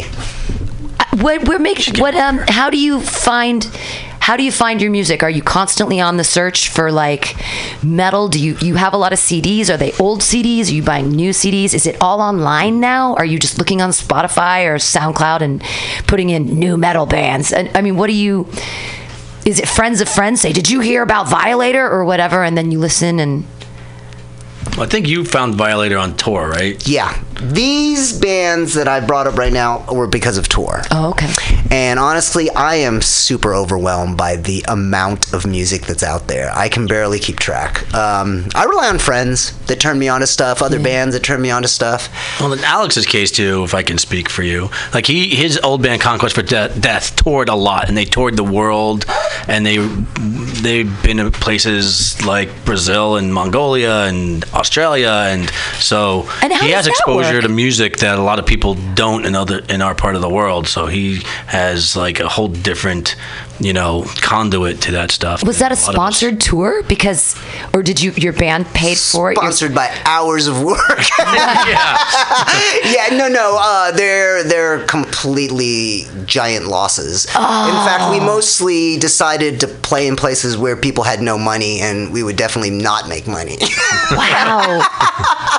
But the adventures are great. And, sure. The thing I got out of it most of all was first meeting some of the greatest guys I've ever met playing music with. And then secondly is going to other countries and experiencing culture like no other way. There's nothing like being connected immediately once you're there through the music. Right. And then through the places food. to stay, meeting people, things like that, because you can travel somewhere, but there's no guarantee you're going to meet someone local or be able to go to their house for dinner or hang out with their friends and family and find out what's really going on. Sure. As opposed to being a tourist and just kind of, getting the tourist view, right? Right. So. Right. Paying for the tourist experience, which feels so safe. Grab me, pick a CD and tell me to play something. We'll play one of your songs. Let's do Violent Opposition since we're playing with them tomorrow. We're playing with these guys, and this is...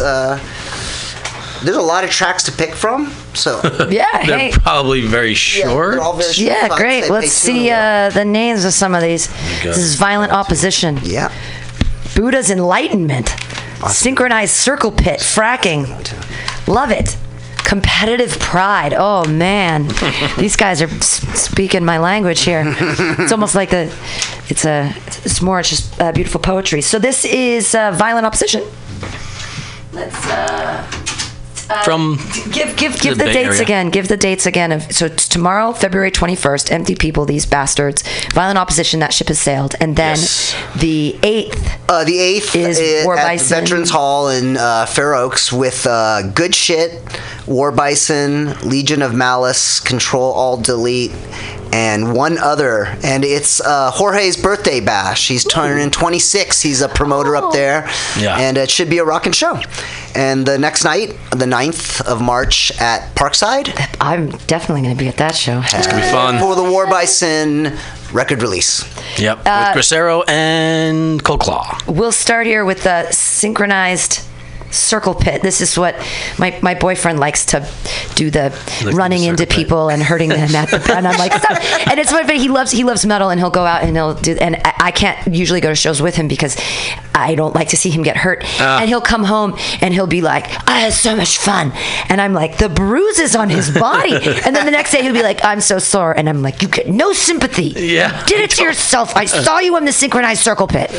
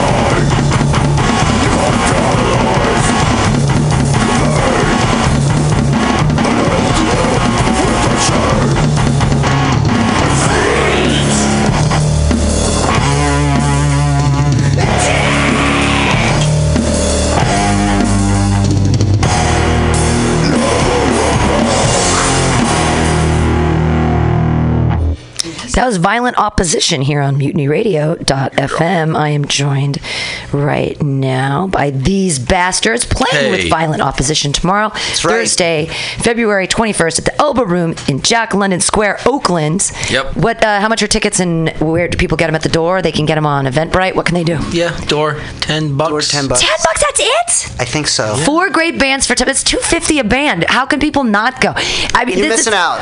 Don't go. Even if you come from the city, like, it's really easy to get to via BART. So you're going to spend $20 to get there and back. $10 to get there. $10 for the show. Drinks are like.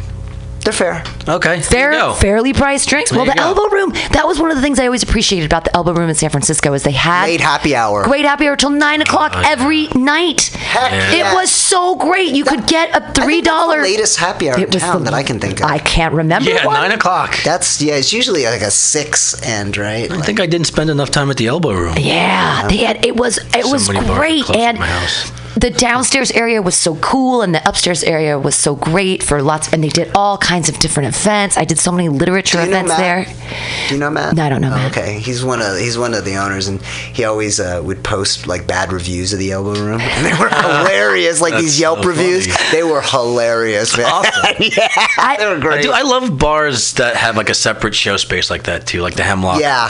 Oh, God bless its soul. I miss the Hemlock already. Great. Yeah, that was a great spot. But Jack London Elbow Room is the same thing. It has upstairs. It has the same sort of vibe. Separate upstairs show the bars spot. right.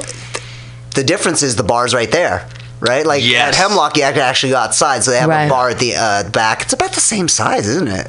Yeah. Yeah, it's about the same size. So it feels really full. Yeah. I always and liked then that. the separation is a whole nother bar downstairs. Right. Yeah.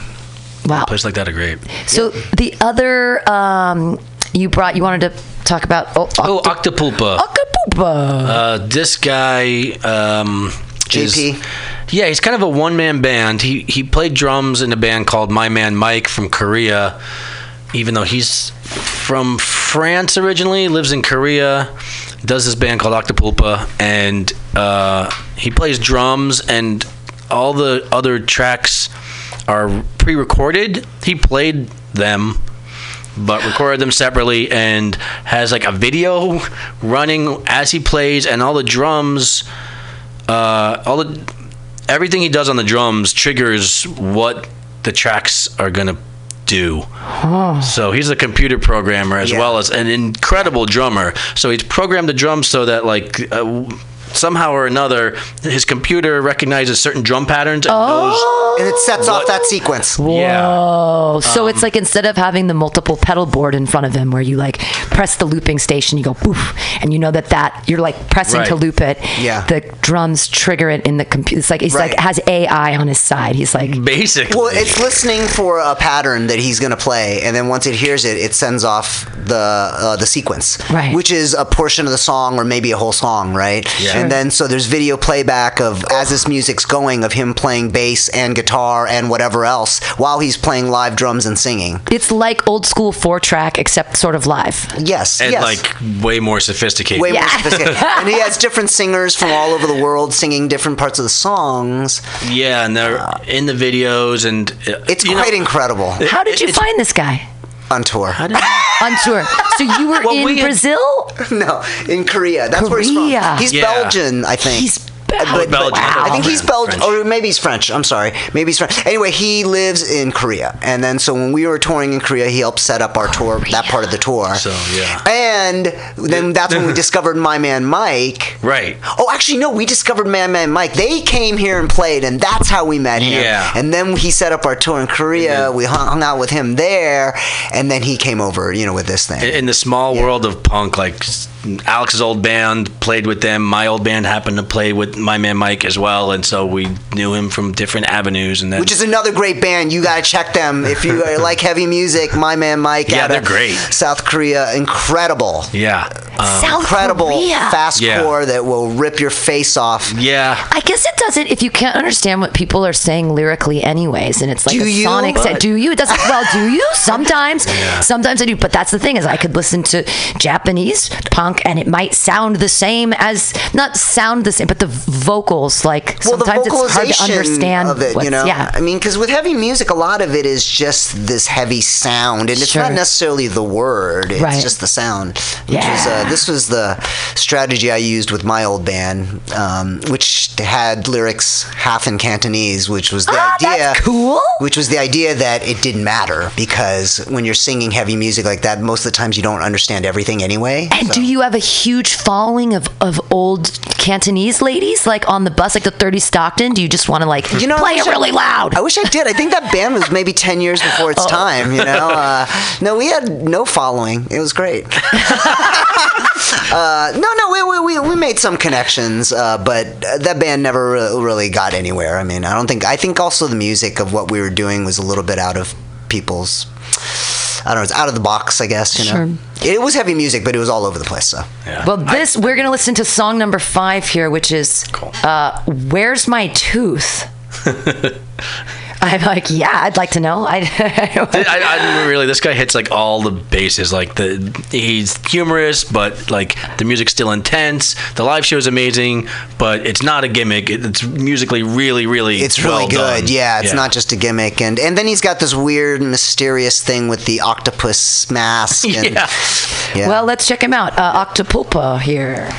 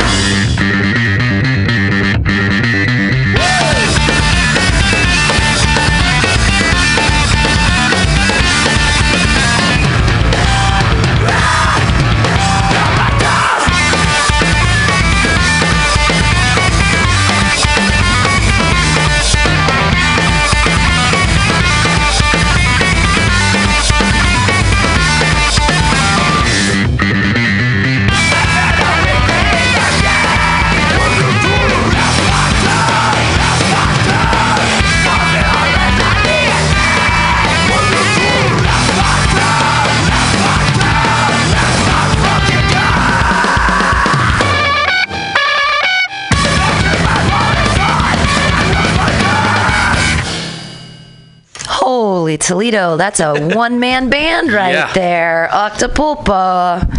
One of my favorite bands of the past few years that I've discovered. And completely entertaining. I mean, you will be mesmerized seeing him. We played with him on a Wednesday, I think, and then realized he was playing the next night, a Thursday night at the Knockout. And I had already had plans that night, but I moved heaven and earth to make sure I could see him again because it was just so awesome the first night. Yeah, I mean, you guys love music. That's great. Yeah. No, I mean it's. What else are you gonna do? What else are you gonna do with your life? This is Vivisic. Tell us a little bit about this. Set the Apathetic on fire. They're a band out of Japan. They rock. They just broke up last year, I believe, unfortunately, after many years, probably like 20 years. Yeah, they've been around a long time. Yeah, they've been around a long time. Again, another band met on tour. They're fantastic. Their live show is incredible. They played here last year at Metro. Was that last year or 2 years ago? Might have been 2 years ago. 2 years ago at the Metro. For like the release of their last record, I think. That was on Tank Crimes. Yeah. A local label. I don't think I've ever seen a band from Japan that wasn't great. Like, they just know how to do it. Yeah. I don't know what it is. Japan. We're going to start here with Alarm Chain Handle on Opposite Wall. All right. Because I love the name of that. Yeah. That's great. Again, this is Vivisec. We'll play a couple songs because I got to go potty. And then we'll be right back here with these bastards on Mutiny Radio. Thank you guys for listening. And go see them tomorrow night, Thursday, February 21st at the Elbow Room, Jack London Square. It's only a $10 show. Come on, you guys. Like, what are you doing with your lives? It's a Thursday. Go out. Like, I'm stoked. I'm not booked tomorrow night, so I'm like, I'm going out fucking Oakland, and I'm trying to keep my boyfriend safe because he's gonna. I'm so concerned. Oops, CD1.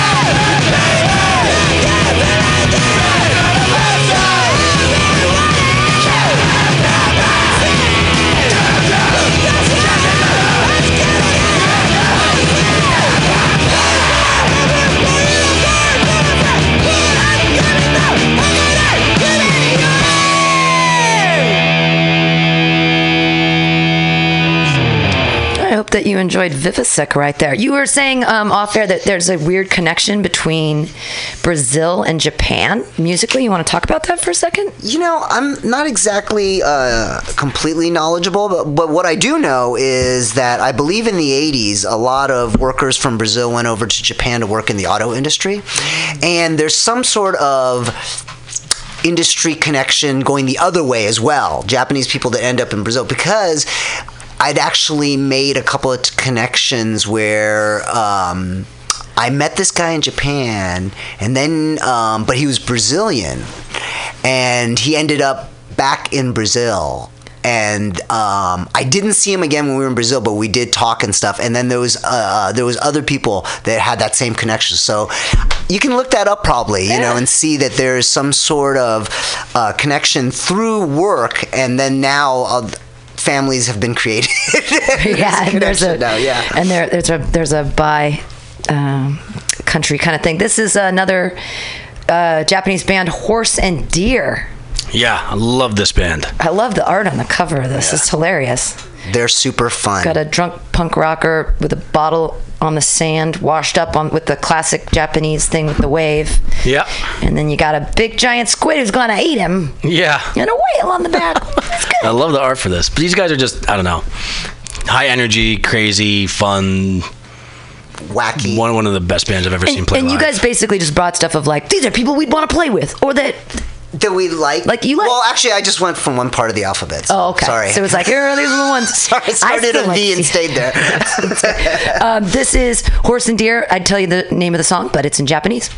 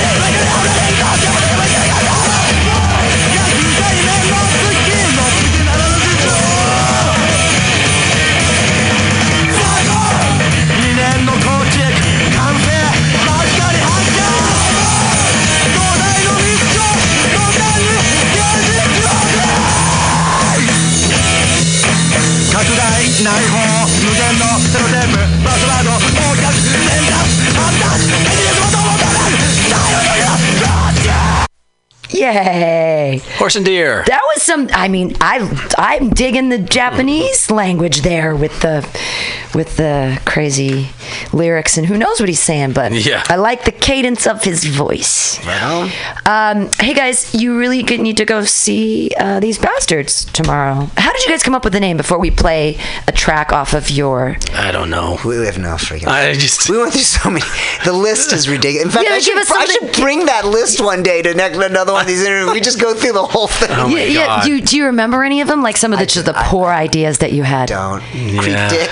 Oh, that's great. No, I don't know. That sounds like a fun. That was That's kind of a funny. joke one. I don't know. There was a lot of joke ones. There was a lot of joke ones. Yeah, I don't remember. Nice Guys was the original. Nice Guys was the one we were gonna go Well, with. that's so ironic. That's so funny. People talked us out of it. Yeah, we would, because we were all Friends stoked talked on us out. Nice We Guys. liked Nice We were Guys. making funny. logos. We immediately got into it, made all this, got ideas for artwork and stuff. And our friends, we would tell them the name, and they'd be like, "Really?"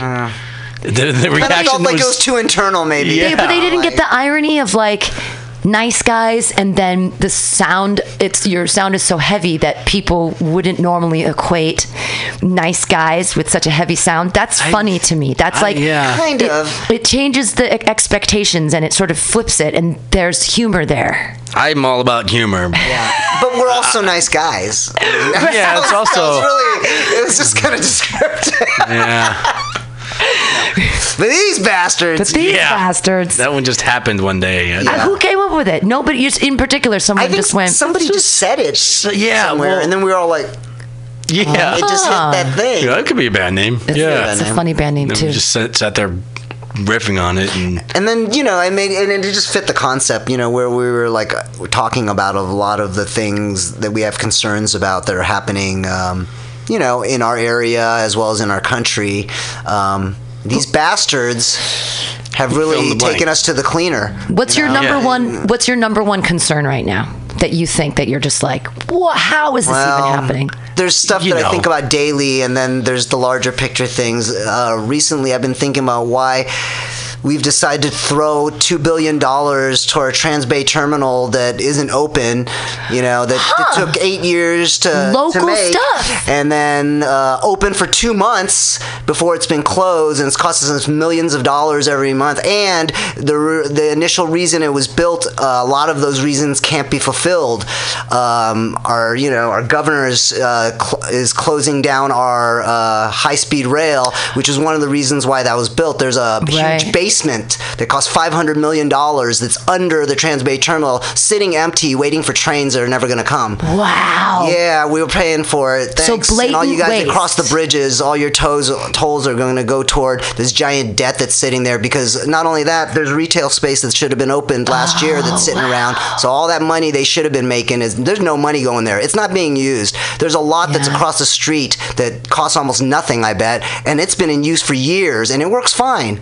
Wow. What's going on here? Who's making money? Exactly. Yeah. I mean, wow, sorry. You're saying, look, no, don't be sorry. That's something I've never even thought of. I've never even thought about. I mean, I knew that it opened and then closed, but I didn't realize. Yeah, it cost us $2 billion. $2 billion. And that's locally. That's like San Francisco shit. Well, not. I think there's probably money from the whole Bay Area because I know one of the things that they're going to start doing is they're using some of the bridge tolls to start paying off some of the money that they owe, because there's a huge bill every month just to maintain the place. Yeah. It's not even open. They should at least make it like a parking structure. I mean, if you could, I mean, the way to do it would be to say, hey, you're coming over on the bridge, you paid that toll, park your car here, and then take public transit around the town so that we don't have so much traffic during the day and everyone doesn't get so angry. It's a big, huge, empty room. Yeah, put cars in it. Yeah, if it was useful, that'd be something. But right now, it doesn't look like it's being used. It's not even open. And I walk by there every day, and I see that the lot that is being used, that has been in use for the last, I don't know, 4 or 5 years maybe. Yeah, works fine. People are catching their buses. They're getting to the East Bay. Yeah. Those buses are coming in from the East Bay. People are getting on them. It's not a problem. Why have we built $2 billion structure that does nothing anyway? Sure. No. Yeah. Hey, Alex, I get it. Sorry. So recently, that's what I've been. Recently, what's your biggest societal issue like that? Man, I don't have anything that elaborately thought out as Alex does, but I mean, living in San Francisco for the past 10 years, obviously the issues never end and just pile up with the problems of gentrification and predatory developers and landlords. I mean, and what you had said, all the interesting people are leaving because they can't afford to be here anymore. Yeah, San Francisco was an interesting town. Yeah, I think it still is, and I think there's still music where you can. I mean, I met you at a $10 show where the food was worth more than $10, and there were 4 bands. That's right, and it was a good time. It was a great time. I had a great time. Yeah. No, it was great, and I mean, we don't have many of these places left. Yep. I can't say I support the bottom of the hill as much as I should, but if you do go music, go there. Support live as well. Support live music in San Francisco. Go out and see a band. Go to Bender's. Every Saturday night, Bender's it's only $5 to get in. I have no idea how they pay their bands and how this all works, because I mean, it must just all be alcohol sales, huh? Is that like how bands are paid now? It's all based off alcohol. It just depends on where it is. Some places charge covers and they'll give you part of that. Yeah, but support live entertainment. I mean, anybody who's getting up there for your entertainment, if it's comedy like in your case, or live theater or music or wrestling, which I happen to be a big fan of. Get out of your house, get off the Netflix, go out and be a part of the community. Go see a band, go see wrestling, go experience the world around you instead of hiding in your house and saying, well, I feel like I understand everything because I love Netflix. Like, get outside. Go. Step outside your comfort zone. Nothing like something live. You can listen to all the music you want at home and watch all the DVDs and streaming this and that, but you get into a room where there's music happening and you're going to experience something different. But even your experience at home listening to music that you already have in your house, like half of your collection is things that you discovered going out and seeing bands and being on tour, and so you have a whole music collection in your house that you got from not being in your house. Yep. So everybody go out tomorrow night, Thursday, February 21st, see Empty People, These Bastards, Violent Opposition. That ship has sailed at the Elbow Room. Yeah. Jack London Square, Oakland. Doors at 8? 9. Cool. 8, 9, somewhere around. Doors are at 8. It's a night show. It's going to be fun. Yeah. Doors at 8. And we've got a Bandcamp. And we got Facebook. So come say hi to us. Check out our stuff. There's some videos on YouTube. These Bastards. We're going to close it out with their song...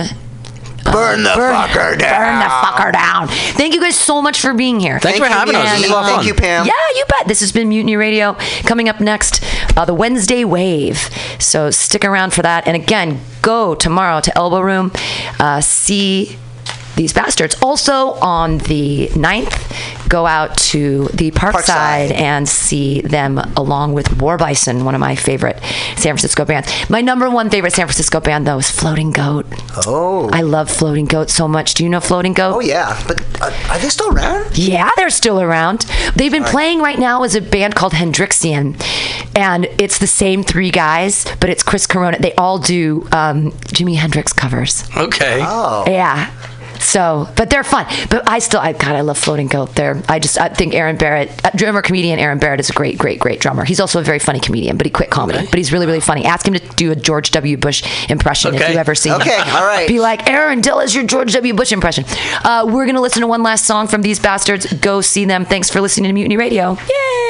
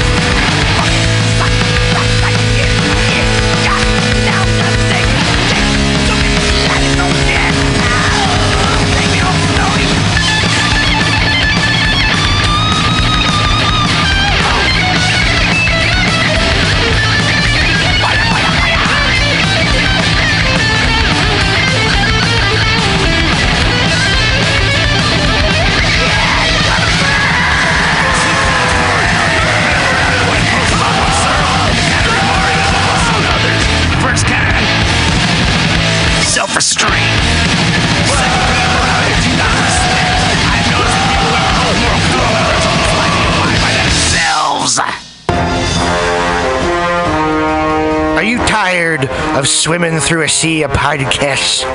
Are ye on a raft without a paddle? Well, gather around me, sea dogs, and get aboard me pirate ship as we set sail for the seas of MutinyRadio.fm. From there, you can captain your own pirate ship as you sail through over 44 different shows for all of your listening pleasures. They've got live comedy to small business advice, LGBTQ-friendly to sports, vinyl to gutter punk. MutinyRadio.fm has the best programming the internet ocean has to offer you. I bet my peg leg on it, or I ain't scurvy shit-faced McRat.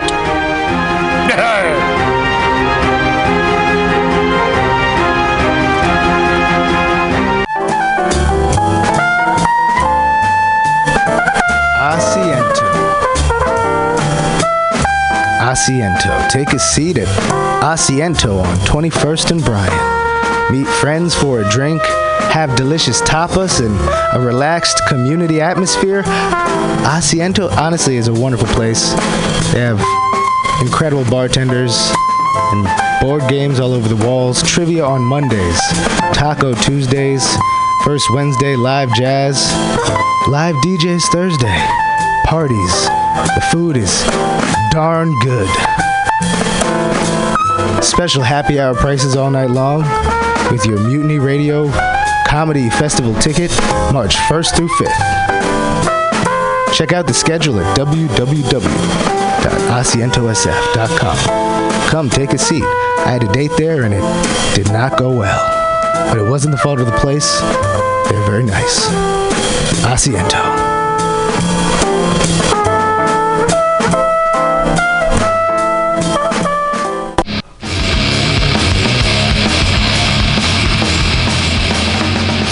Hungry for a burger? Mutiny Radio thinks you'll find the best burger in San Francisco at Counteroffer, located inside Bender's Bar and Grill.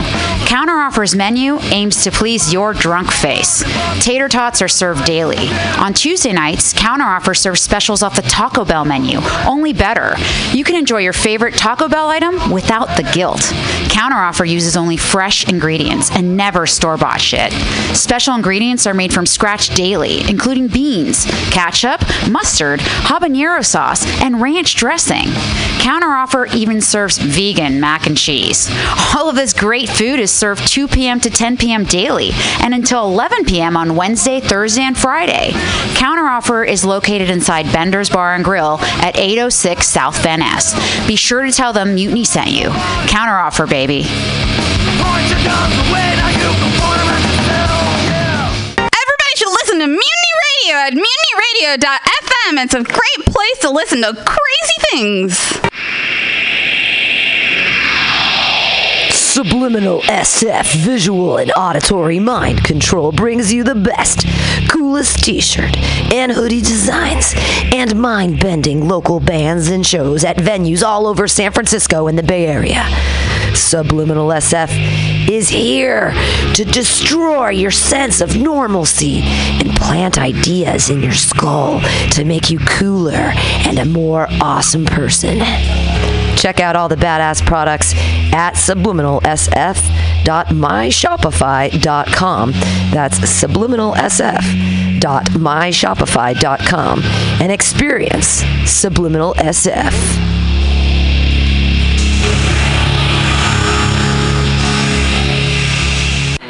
Yeah.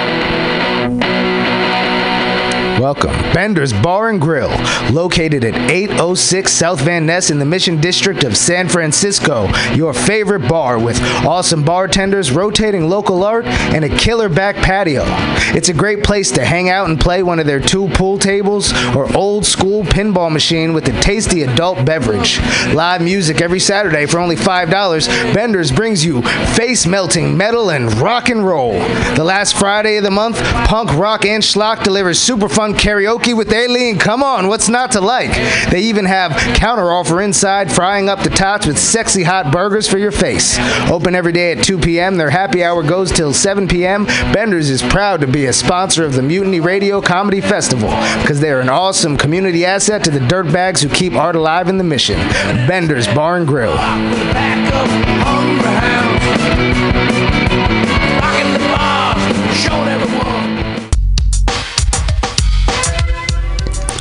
Hi, welcome to My Limited View. I am your